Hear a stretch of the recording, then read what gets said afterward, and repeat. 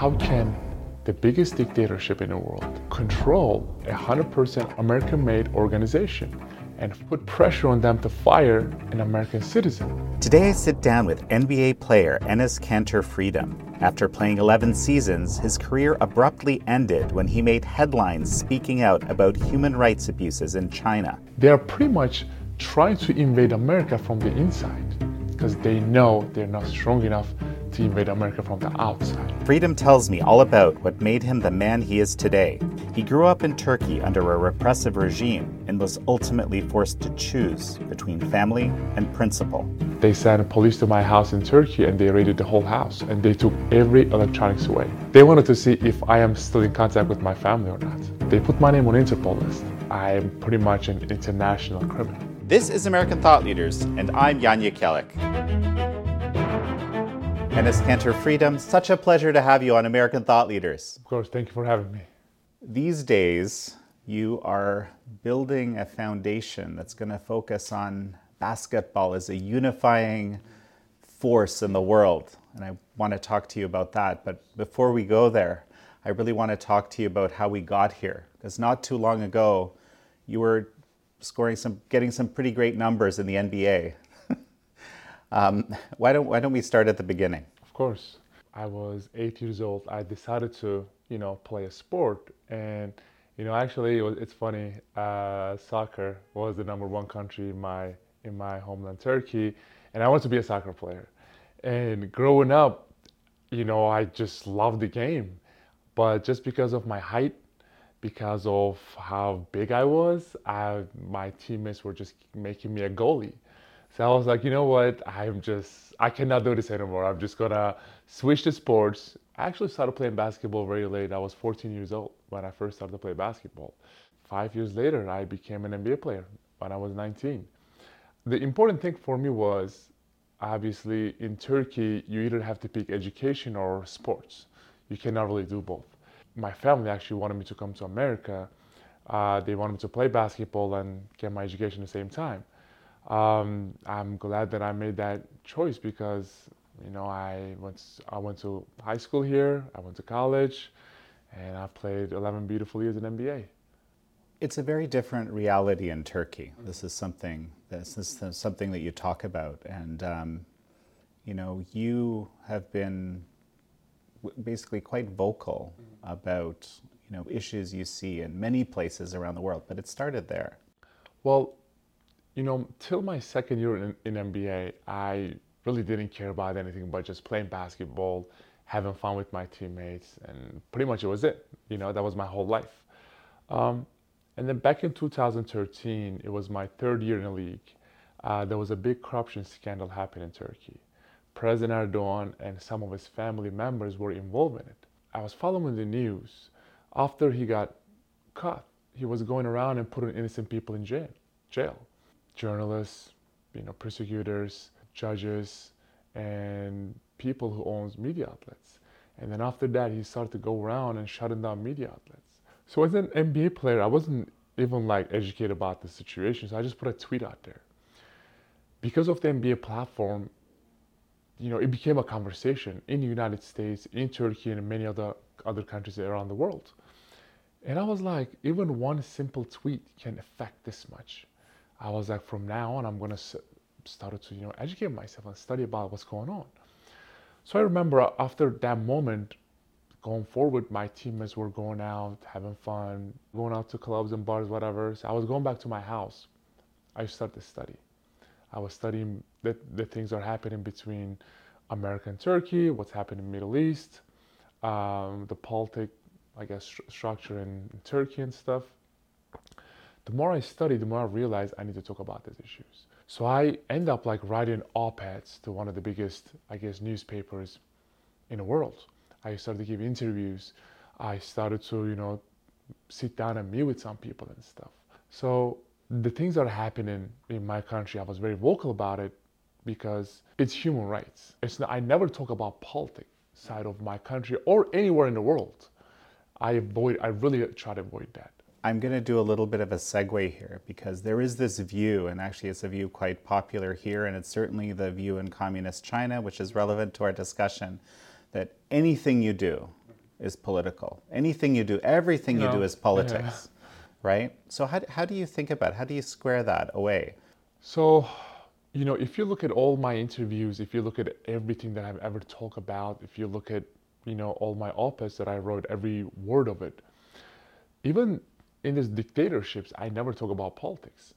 I have never said, okay, um, we should vote for this guy, we should take him out, whatever. I say this regime needs to go because they're violating, so many, I guess, human rights violations.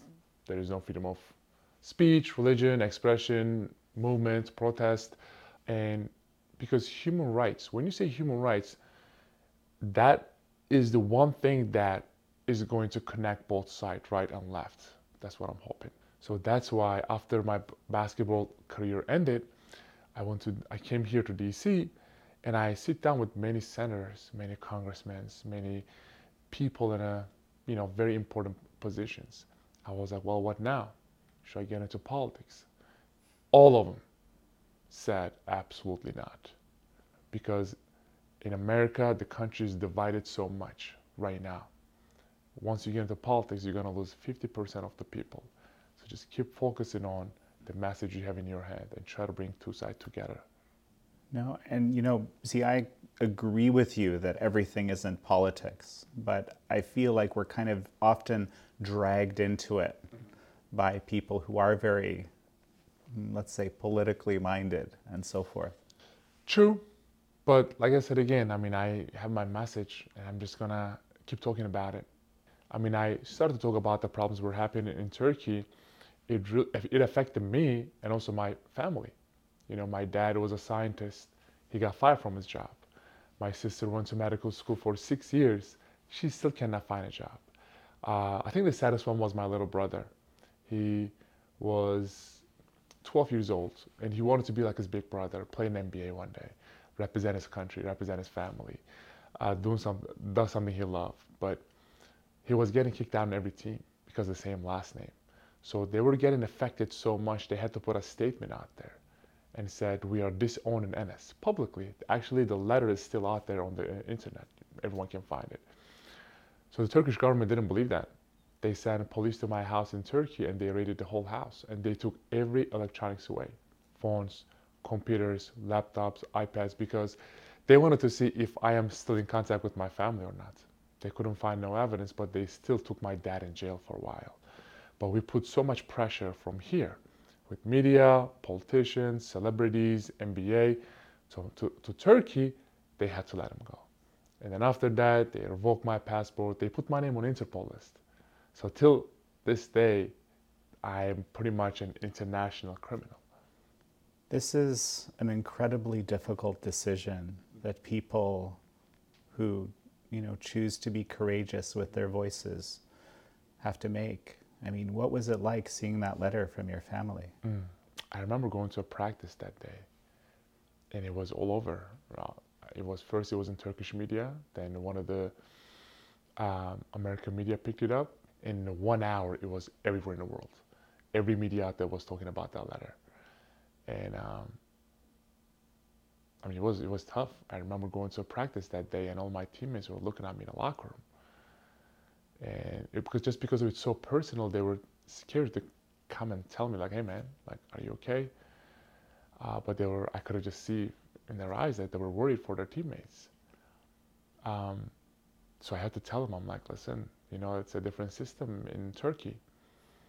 Um, there are so many people who talk about the regime in Turkey outside of the country, but just because of Turkey wants to shut them up, they put their family members in jail and they torture them. So yeah, unfortunately, it is like that in many countries around the world. Like Iran is like that, China is like that, Russia is like that, Turkey is one of them. Um, yeah, that's what the government does. How difficult is it to have lost that contact? Family is more important than everything, that's your mom, that's your dad, that's your siblings that you grew up in. Um, it was very tough. I have not seen them almost 10 years now. It's been almost 10 years. And just because of the Turkish government listen everything, the phone numbers, they track down IP numbers, they are doing whatever they can to just make their life miserable. Um, they're not even allowed to leave Turkey. They took their passport away. So they said, oh, you're not allowed to leave the country. Like I said again, it doesn't matter what you stand up for at the end, that's your family. And that's what my teammates were asking me, like, dude, I understand you want to stand up for something so beautiful, but at the end, that's your family. But then I tell them and say, listen, my family is only one. I understand it's my family at the end, but it's only one. There are so many families are in the jail right now waiting for help. There's a really good website. I don't know if you haven't heard it or not. turkeypurge.com. And if you go on those websites, you see the numbers. Right now, there are 17,000 innocent women are in the jail, are getting tortured and raped. There are so many kids and babies are in the jail with their mother. And there are so many academics and professors or whatever lost their jobs. So many media outlets has been shut down. So, um, and now I have a power to actually, put a lot of pressure on it and just release people or change it. I do work with a lot of people in DC, so they've been helping me a lot. And we're going to be talking about China shortly. And, that's the country I'm most familiar with. And these types of impossible decisions that we're talking about right now are something that people have to make. And, we have a mutual friend, Anastasia Lin, who experienced very similar situation when she did her activism as Miss World Canada. So you mentioned that your career in the NBA ended, but I think officially you're still in the NBA, So right? I am official. Well, just because of I did not announce my retirement, which I am not going to till I 50, 60, whatever. Because whenever I do an interview, whenever I go on the shows, when people call me former NBA player, I stop the interview and I fix it. I said, listen, I'm not a former NBA player, because that's what destroys the NBA. NBA is like, you know what? Once he declares his retirement, then it's like, okay, we know 100% that he's not gonna try to play for any of the teams he can. But right now, still working out, still in good shape, 30 years old, healthy, and I can start in many teams out there, So I'm like, I'm not announcing it. Let's go back to how you started thinking about China now, because we understand, it seems pretty clear why you're thinking a lot about the reality in Turkey, but what turned you on to the reality in China? So the last 10 years, I talk about the problems were happening in Turkey. Just last summer, I'm doing a basketball camp in New York. I had an amazing basketball camp with this congressman, Hakeem Jeffries. So after the basketball camp, we are taking pictures. I'm taking pictures with the kids. They come in and get an autographs and stuff. I remember taking a picture with this kid and his parents, literally like right there, like a couple feet away. And he said, how can you call yourself a human rights activist when your Muslim brothers and sisters are getting tortured and raped every day in concentration camp in China? I'm still smiling for the camera, for the kid. And I was shocked, because he literally called me out in front of everybody. The media was there. A lot of my friends were there. Kids were there, parents, everybody. And I took the picture with this kid and I turned around and I was like, I promise I want to get back to you. You didn't know about this at the I time. was hearing it, but just because of I focused on Turkey so much, because obviously my plate was so full, my family was there, I was trying to get them out of there, my friends, my neighbors, so I really focused on Turkey. So that day I canceled everything. I went back to my hotel. I started to study about what's going on. The more I studied, the more I was ashamed with myself. I was like, I cannot believe the last 10 years I was just focusing on one dictatorship. Once you're going to talk about some of the important issues around the world, you have to know if they are facts or not, if they are fake news or real news. So I called my manager that night. I was like, I need you to find me a concentration camp survivor. So he found one. It was a lady. So we sit down and we had 1 hour conversation. She was telling me about all the torture methods. She was telling me about the gang raping. She was telling me about organ harvesting, forced sterilization, and abortion, actually how many people are in there, she told me, and actually how many people are getting killed in those concentration camps. And she was telling me about how the 7 Chinese police were one night took her and raped her, and they were biting every part of her body. And she was telling me about it's actually on the on YouTube, and you can go and find her very easily. I don't want to expose her name. She was telling me about this electric stake, and this Chinese police were putting that electric stake in her private parts. I don't want to go into too much details because I don't know who's going to watch this interview, because if a kid watches it, it will really literally will leave a scar in their head. These are utterly barbaric methods that have been Yes. used, on any group that's basically targeted by the regime. Exactly. So I don't want to go too much detail, but at the end of our 1 hour conversation, I asked her, okay, how can I help you? She said, I'm good. I don't need your help. I don't want you to help me. And I stopped for a second. I'm like, what are you talking about? So we just had this 1 hour conversation for no reason. She said, no. She said, I'm good. I'm in America. I can go wherever I want. I can say whatever I want. I can eat whatever I want. Don't help me. Help those people in concentration camps. So I started to study. I started to talk to people. And one topic, you jump onto another one, because once you focus on Uyghurs, and then there's other links pops out. Then you click on what's happening in Tibet. Then you click on what's happening in Hong Kong. Then you see Taiwan, then Falun Gongs, then Mongolians. I was like, wow. And you see the only thing that I couldn't see, that I didn't see, there's not one celebrity. Forget about athletes, singers, rappers, actors, whoever you are, that are not talking about this country. They talk about all the other problems. They talk about Iran, Saudi Arabia. They talk about Russia. They talk about North Korea. But when it comes to China, they're silent. I was like, wow, okay, I guess that's my job from now on. Why do you think there's this deafening silence around the CCP and not these others? So, well, I'll give you an example from my story. So I remember when I obviously grew up as a huge NBA fan, huge Lakers fan actually.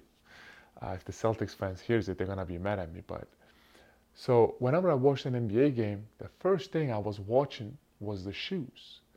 What color are the shoes that these players wearing? What brand it is? If it's comfortable. The next day I was waking up and telling my dad, please buy those shoes for me. Every kid in the world loves shoes. So I come up with this idea.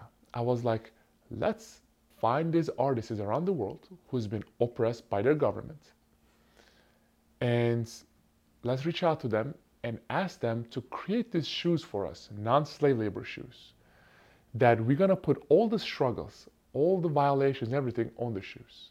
What's happening in Tibet, Hong Kong, Taiwan, Uyghurs, organ harvesting, surveillance cameras, concentration camps. And then we went to obviously different topics, Venezuela and Cuba and Iran and Russia and North Korea and all that stuff. But so I remember my first game, it was the Celtics against the Knicks at Madison Square Garden, opening night for New York, national TV on ESPN. So the whole country was watching it. It was the perfect moment. And my first topic was Free Tibet. The reason I wanted to do Tibet and not Uyghurs was because I didn't want people to say or think, oh, he's only doing it because he's Muslim. And I grew up as a Dalai Lama fan. So I put the shoes on, I went out there, I started to warm up. A minute before the game hasn't started yet, the minute before the game, 2 gentlemen came from the Celtics. They were working for the NBA. They said, you gotta take your shoes off. And I was very confused. I'm like, what are you talking about? Because I did a lot of research that there's no rule against it. 2 years ago, when they put us in the NBA bubble, all the players were put on their shoes, Black Lives Matter, I Cannot Breathe, Breonna Taylor. I'm like, if that is the case, I can say Free Tibet.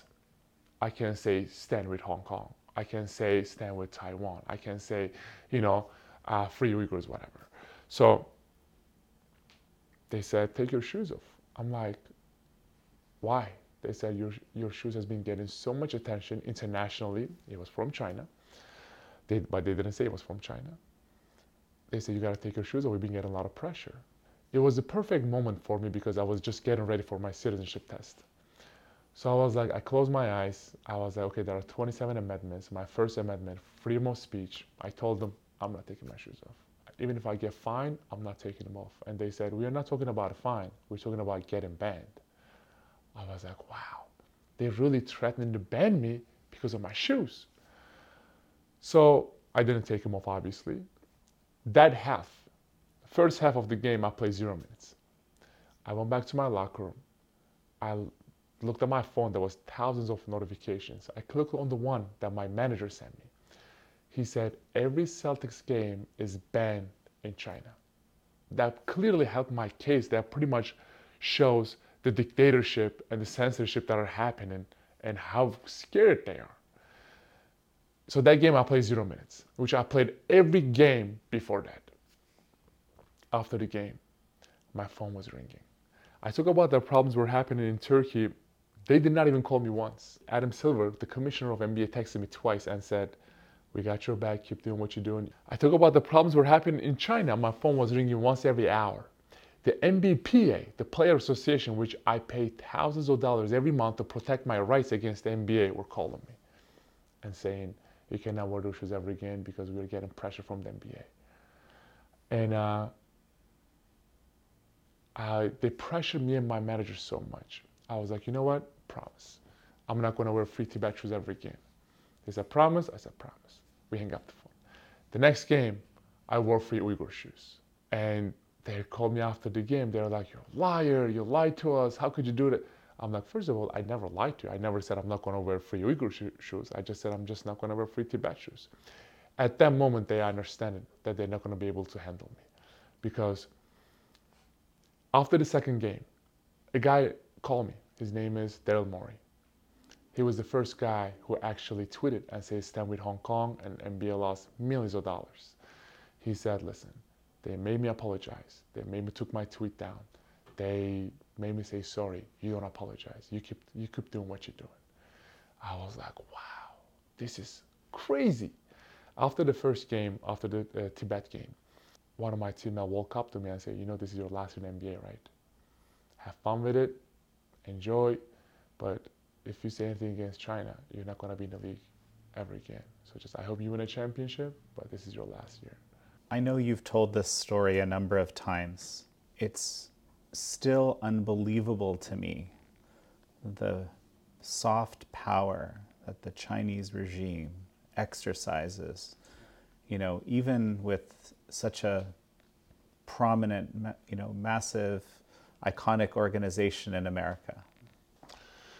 That was the one thing that really was driving me crazy. The biggest dictatorship in the world can control 100% American-made organization, put pressure on them to fire an American citizen. But the more I talk to some people, the more I have done research, I was like, NBA is not the only one. You see Hollywood, you see big techs, you see academias, you see Wall Street, you see Congress and local Congresses. They are pretty much trying to invade America from the inside because they know they're not strong enough to invade America from the outside. So by buying these people, organizations, companies, right, they're pretty much, you know, trying to destroy America from the inside. And people are letting them because they are bowing down to money, they are bowing down to power. And the more I researched, I was like, America is not the only one. You see all the other Muslim countries around the world, right? All the Muslim leaders. When it comes to any other issues that is happening to the Islam or Muslims around the world, these leaders, these sheikhs, these presidents or dictators, whatever, comes out and say, it's wrong. What's happening to the Muslims are wrong. But when it comes to Muslims in China, Uyghurs, they're silent. Why? Because of the economy. Why? Because of they're scared of China, what China could do to them, you know? So that, I was like, keep seeing this hypocrisy. And I think that one thing that made me really sad was my teammates. I was very disappointed. I told them what Nike is doing. I was like, listen, in America, Nike is beautiful. Nike stands with Black Lives Matter, no Asian hate, LGBTQ community, Latino community. But when it comes to China, I'm sure you guys know about the slave laborers and sweatshops. They cannot say a word about it in that country, or they will lose billions of dollars. That's hypocrisy. It was the perfect moment for me because it was just right before the Beijing Olympics. So I literally try to reach out to everyone. Not just forget about NBA, NFL, MLB, MLS, NHL. Forget about America. I try to reach out to Olympians. I try to reach out to other country athletes in other countries, including my teammates. They said, "Listen, I think what you're doing is so amazing, so inspirational. You're sacrificing a lot. Um, we love you, we support you, but we just cannot do it out loud." I asked them why. They said, "Well, we have shoe deals, endorsement deals, we have jersey sales. We want to get another contract." Well, what do you think would have happened if the NBA decided to stand with you? So the thing is, more people watch NBA games in China last year than American population. I believe around 450 million people watch NBA games in China. So Chinese government cannot just ban all NBA in China. It's a bluff, and NBA is biting it. If not only me, but if a couple players join me, it would have become a movement. You know, if players like LeBron James, Kevin Durant, or Stephen Curry, Giannis Antetokounmpo, Luka Doncic, or these players that made a name for themselves in NBA, sign with companies like Nike, Adidas, Under Armour, Puma, whoever, come out and say, you know what, enough is enough. We are sick of this NBA's hypocrisy. NBA was the first organization when there was Black Lives Matter protests were happening in America. All the players were said, okay, we're not playing any games, we are protesting. There are problems are happening in this country. We have to take a stand. We have a huge platform. We can inspire millions of people. I'm like, okay, human is human. You either have no heart, no empathy, or you just care about just money and business. And the things that you stand up for in America is not going to cost you anything. Not going to cost you your money or business or any kind of endorsement deals.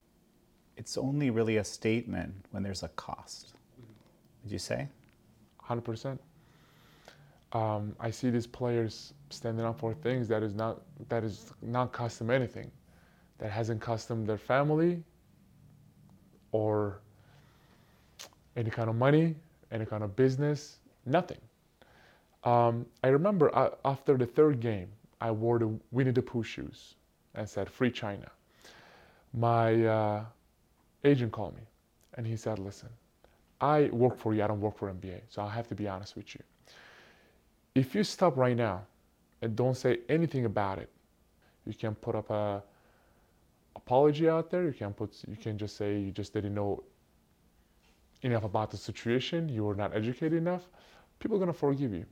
But if you wear another shoes, if you say another thing, then I'm sorry, but I'm not gonna be able to get you another contract after this.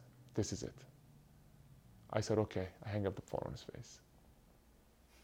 That's it. He called me a few months later and said, "This is your last year, and around estimated amount of money that you lost is around 45 to 50 million dollar because you just turned 30, and if I could have played another 6 years in the league and signed like around 6 or 7 million a year, that's with endorsement deals that I could have get with commercials, blah blah. It's pretty much around like 45 to 50 million dollar." I was like, well, I think this is bigger than that $50 million that they could have offered me. If I really wanted that money, then I could have just be cool with the Turkish government and play in every commercial possible. And I could have made close to $100 million from the Turkish government, but I didn't. So money comes and goes, man. There are players in the league become a billionaire, like LeBron James. What else do you want? What are you scared of? You are a billionaire. If he decided to talk about the things that happen in China or put pressure on Nike to get out of Xinjiang area, I promise you that they cannot do anything to him. He is the face of the NBA. He is the face of Nike, you know? So Nike is pretty much paying him. And he made, I think they signed him like a lifetime contract and gave him $1 billion to shut him up for the things that happen in China, and he took it. You know, I see this scenario that you're talking about playing out and again and in different formats. Like, for example, you know, right now what everyone's buzzing about is Twitter, right? There's, you know, a lot of steps being taken to foster free speech on Twitter. And of course, we know that Elon Musk does have some exposure to China. We don't necessarily need to talk about that. We could if you want, but the point is that there's all these companies that have basically said, oh, we're not going to advertise on Twitter. But guess where they're doing business? It's not just China, Exactly. It's actually many other countries. You know what's so funny? I'll tell you this, and I want you to, and whoever is watching this, I want them to think about this. When the war happened in Ukraine, all these companies, CEOs, organizations, and even some of the athletes, players, or actors, whoever, were standing up for Ukraine, which I am for. But then one night, right before I go to sleep, I was like, if China, God forbid, happened to attack Taiwan, how many of these companies, organizations, CEOs, people will stand with Taiwan? All my Boston Celtics coaches went to a game with the Ukraine pin on their chest. If China ever attacks Taiwan, would you go out there with a Taiwanese flag on your chest? 0% chance. Zero. That is the hypocrisy. That is the one thing that kills me inside, because they really do not care. I promise you. Actually, a crazy story. When I was 9 years old, I lived in the east side of Turkey, where it wasn't that, in a city where it wasn't that educated. The city called Van, V-A-N. And if you're a politician in Turkey, the first thing you do, you attack America, you attack Israel.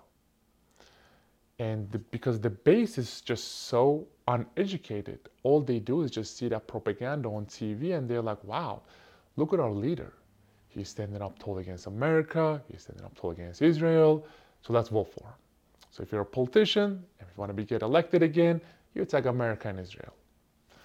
So I remember one day, I went downstairs from my apartment to play with my friends, who are not even teenagers. They were 9 years old, 10 years old. They were burning American flags. They were burning Israeli flags. They were breaking crosses. They said American people are evil, Jewish people are the most horrible people in the world, and we got to do whatever we can to just boycott them or protest them. They give me a flag to burn it. I was like, I got so scared. I threw the flag down. I ran upstairs to my mom. I was like, Mom, what do I do? She said, I'm not going to tell you what to do, but do not hate anyone before you meet him. And 8 years later, I came to America for the first time when I was 17 years old. When I landed, I was just like, didn't know what to expect. One of my friends invited me to a dinner. It was Thanksgiving and Shabbat dinner. They were Jewish, but they were celebrating Thanksgiving at the same time. So before I went to her house, I called one of my Turkish friends who lives in America. I was like, listen, if you don't hear from me for the next 2 hours, call the police. This is exactly what I said, because I just didn't know think about this. The last 17 years, you grew up in this propaganda. I went to their house. It was like a mixture of like Shabbat and Thanksgiving dinner together. So it was a very beautiful moment for me. They prayed first, they blessed the bread, and then they were cutting turkey and stuff. And I'm like, this is like one of the most warmest dinner that I have. And then I started to think, I'm like, like, are they trying to brainwash me? Like, what's going on here? And then I left the dinner and I came home. I was so sad because I know that there are millions of kids in the Middle East are growing up anti-Semitic, anti-West, anti-American, anti-Christian because of their leader. We have to do something to change it. You recently traveled to Israel. Tell me about that. So one of my friends, when I was playing for Boston Celtics, he was the consul general of Israel in Boston. So he invited me to Holocaust Remembrance Day, and I went. So me and him sitting down, having conversations, he was trying to explain me things and stuff. One of the lady, I think she was, I believe, over maybe 90 years old. She came with a wheelchair, and she looked up. She was looking at me. She was like, "I've never seen a Jew this tall before." I started to laugh. The consul general started to laugh. I was like, "Ma'am, you are so sweet, but I'm not Jewish." And she said, "What are you?" I said, "I'm Muslim." And she said, "Then what are you doing here?" I said, "I'm here to learn." So she started to tear up, right? And what I learned that day, they made me speak too. They made me speak everywhere. Everywhere I go, they making me speak. Even if I don't know the conversation, they still making me speak. But that day, I wasn't there to speak. I was there to learn, because you always hear about the Holocaust. You always hear about how many people actually died and what happened to them and stuff, but you don't know the details. Once you hear these details, these stories from the survivors, then you're like, oh my God, it's not only Jewish people's job to fight against anti-Semitism, it's everybody's job, you know? So I come up with this couple crazy ideas, which people were telling me crazy. First, I was like, I'm going to start teaching kids in Muslim schools about Holocaust. Schools are very important because in Middle East, some of the countries, front of classes in schools, they have flags. They have American flag and they have Israeli flag. If you're a student, if you don't step on these flags, you're not allowed to attend the class. So I was like, let's change that. It took me a while, but we found this beautiful school in Brooklyn. It was a Muslim school. We started to give this Holocaust initiative to teach the kids about Holocaust. The Muslim kids. I had a dinner with them once they finished the initiative, and I was like, how was it? Some of the things that they said warmed my heart so much. The second thing was, as a Muslim athlete, I was like, I'm going to take a trip to Israel. You always hear about what's happening between Palestine and Israel and stuff. I was like, I'm going to go. And I'm going to use basketball as a tool to bring two sides together. We organized a basketball camp. It was Muslims, Jews, Christians, Druzis, and Palestinians and Israelis. And I went there. And I remember coach said, can we just speak for a second? I was like, yes. He said, look at this little girl. She's 11, 12, whatever years old. When her family was very well educated, her family said, there's a basketball camp in Israel. Would you like to go? She said, absolutely not. They are horrible people. They're murderers, whatever. And their family said, but Enes is gone.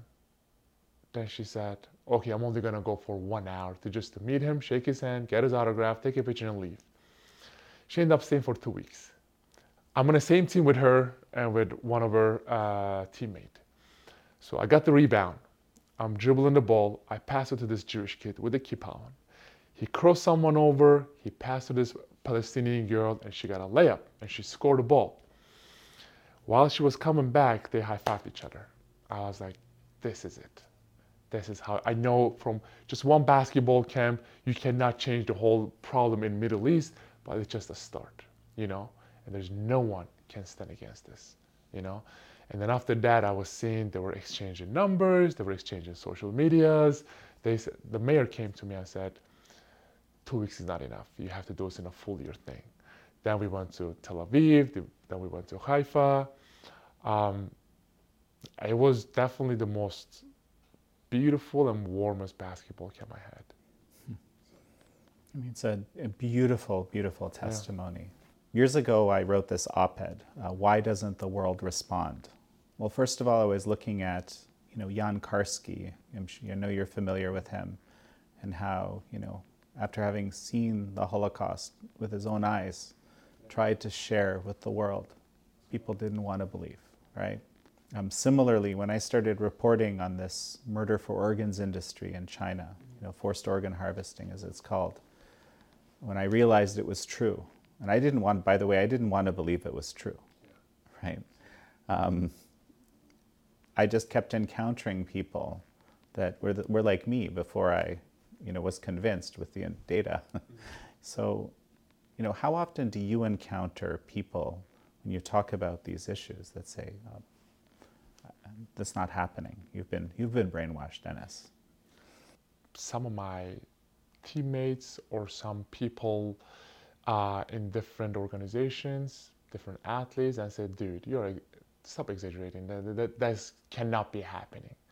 You know, there's no even some people said there's no even concentration camps. They're just education centers.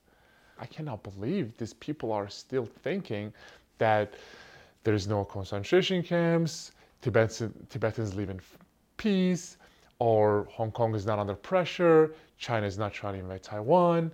How blind can you be to not seeing what's going on, I think the best way to do it is making them sit down with a survivor, with a Tibetan monk, or with a concentration camp survivor, with a Hong Konger activist, or the Hong Konger protester, or just someone from Taiwan, inside of Taiwan.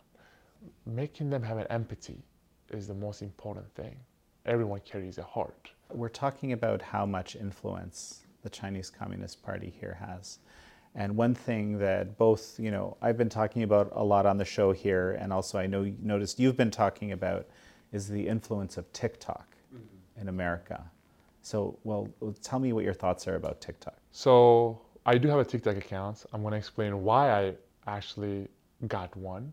Before I started to get TikTok, right, I had a conversation with someone from the Congress, and one of my friend, it's been a long time friend. So my plan was gonna get a TikTok account, get verified because I'm an NBA player, and I'm gonna start posting things about China and Chinese government and what they're doing in their own app. They said, he said it's an amazing idea, but get a second phone. That app, China will watch everything you're doing. So I literally bought another phone just for that app. I downloaded it, so I started posting things on TikTok against the Chinese government. I was talking about, the Hong Kong. I was talking about some of the protests just happened recently, white page protesters. I was talking about Uyghurs and stuff. So just 2 days ago, they pretty much banned me from posting. Actually, I still have the email that they sent me. I can just show it to you if you want. They said, I guess I was violating community guidelines and blah, blah, whatever. I was like, I have seen some of the creators are posting the most craziest thing on that app, but you have a problem me talking about Tibetans or Hong Kongers or protests that were recently happening. You have a problem of me talking about COVID and stuff. I was like, come on, this is just horrible, So yeah, they banned me from posting right now. Again, this is you see this as the long arm of the Chinese Communist Party right here. Of course, they're pretty much brainwashing the whole generation, and everybody's now addicted to that app, Everybody's doing whatever they can and embarrassing themselves sometimes to get more likes, to get more views, and all their information is going to the Chinese Communist Party. I want to basically focus on a couple of tweets that you had recently. One of them, you're saying, enough with just the condemning. We have to start taking some solid action. So whenever I go sit down and have a conversation with these congressmen, senators, world leaders, presidents, prime minister, whatever, the one thing I told them, I'm like, listen, you know better than everybody. You know better than me. You know better than all the activists, journalists, you know what's going on in these countries, in these dictatorships. By you condemning is not going to change anything. Many countries condemned the Beijing Olympics. What happened? Nothing. It does bring awareness, yeah, cool. But bringing awareness is not enough anymore. That's why I was so frustrated with all these countries. Whenever I had a speech in Canadian Parliament, whenever I had a conversation with in Sweden Parliament or Norway or America or whoever, I go all around the world. The first thing I say is, please do not condemn. If you're gonna condemn, then I don't want to waste my time talking to you. So that's why I was like, okay, what can we do to bring some real change, solid actions? I think the best way to do it is coming up with these bills, sanctions, maybe using Magnitsky Act. I feel like using these to put pressure, not only pressure, but taking some solid action on these dictatorships is the key. Because condemning, they really don't care about their condemning. They have the second largest economy in the world, and they're one of the most powerful military, and they're now trying to open up this whole Belt and Initiative Road, and they have all these companies, all the CEOs got tied up billions of dollars in that. So if you condemn it, it's not gonna do or change anything.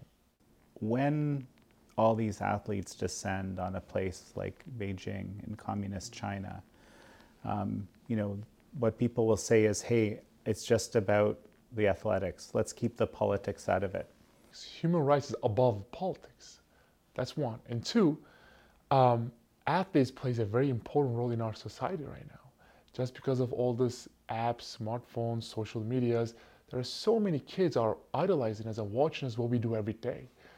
When you see the Iranian soccer team are refusing to sing their national anthem because of the things that are happening in Iran, when you see, people are sacrificing their families and their career for what they believe in, when you see this, activists who are getting banned from their country just because of they want to amplify what's going on, And there's a real cost. Exactly.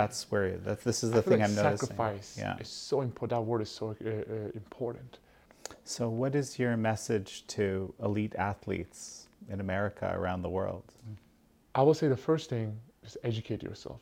When you put your signature on these papers and sign multi-million-dollar deals with these companies, you're not only putting your signature, you're putting your dignity, you're putting your family name, your last name, everything on that paper, and you cannot talk about the things that are happening in America and same time sign with a company like Nike. And whatever they offer you, just say no, because what you stand in is bigger than basketball, bigger than sports, bigger than yourself. So it's funny, as you were just saying that, you said bigger than yourself. I keep thinking as we're talking today that you believe in something bigger than yourself. But I guess my question is, how important is your faith to you? I think my faith asks me to be a good person, and I believe that this platform is given by God. So my faith plays a very important role, because it always tells me to stand with innocent people, be a voice, always help your neighbor, always help others, always help the people who cannot help themselves. What is your message for people out there in general, like these kids at the basketball camp or the audience watching right now? We only have one world. We don't have another. This is our home. So we got to make this world better together. And the second thing is care about things and have some empathy. That's what I was telling my teammates all the time. I'm like, listen, America is not perfect. But if you're going to criticize America, right, let me buy your ticket and let's go to these dictatorships together. Let's go to China, Russia, Iran, Venezuela, Cuba, North Korea, South Sudan, and I can go on and on, Turkey, and let me see if you can even put a tweet out there about these dictatorships. You'll be in jail and tortured the rest of your life for one tweet. My manager's wife is Turkish, and her dad liked one of my tweets. He was in jail for 13 days. Think about it. That's what I'm trying to show people. I'm like, listen, America is not perfect. No country perfect. You can always find some kind of problem, but we are very blessed and lucky to be in a situation in a country like that. That is my one message that I always try to give it to people out there. Be a good person, always try to help and educate yourself. Read. Reading is important. Now people are so focused on these games and smartphones and apps and PlayStations and Xbox, whatever. They are just not seeing what's happening in the real world. I have to ask this one more question. You changed your last name to Freedom. So tell me, what does freedom really mean to you? Freedom, after air, water, and food, I think the freedom is like the most important thing that human being can have. I remember coming to America for the first time back in 2009. I had a practice with my teammates, and right after the practice, we were all sitting down in a locker room, we're just looking at our phone. One of my teammates posted something on Facebook, and he was criticizing the president of America. And I was like, I immediately turned around, I'm like, dude, what are you doing? And he said, what happened? He said, I was like, well, I saw your post. He said, okay. I was like, well, you might be in jail tomorrow. And they all started to laugh. And one of them said, this is not Turkey, this is America. And I was very confused. I was like, what are you talking about? Well, they tried to tell me about the freedom of speech that we have here, freedom of religion, expression, movements, protest. And I thought they were talking a different language, because like growing up, I never had any of those. And I wanted to make that word part of me and carry it everywhere I go. Put that behind my jersey and literally just go out there and play basketball, because every arena I go to, there are thousands of kids who are watching, and millions of kids around the world watching that game. Seeing that freedom, and researching that name, why did I take that name, was very important for me. Now every time I walk on the street and people screams behind me and say freedom, and that is so beautiful. I absolutely love that. I have one final question for you. There's a lot of people in this country who are concerned that some of these freedoms are being reduced if we're not careful. When I was growing up, obviously Turkey wasn't the best country, but we still had some freedom till Erdogan took to office. It wasn't the best, but we still had a little freedom. And people literally didn't care. They just thought that, hey, the economy is good, my pocket is full, so I'm good. Why would I care about the things that are happening in my country? My pocket is full, economy is okay, not the best, but okay, so we're good.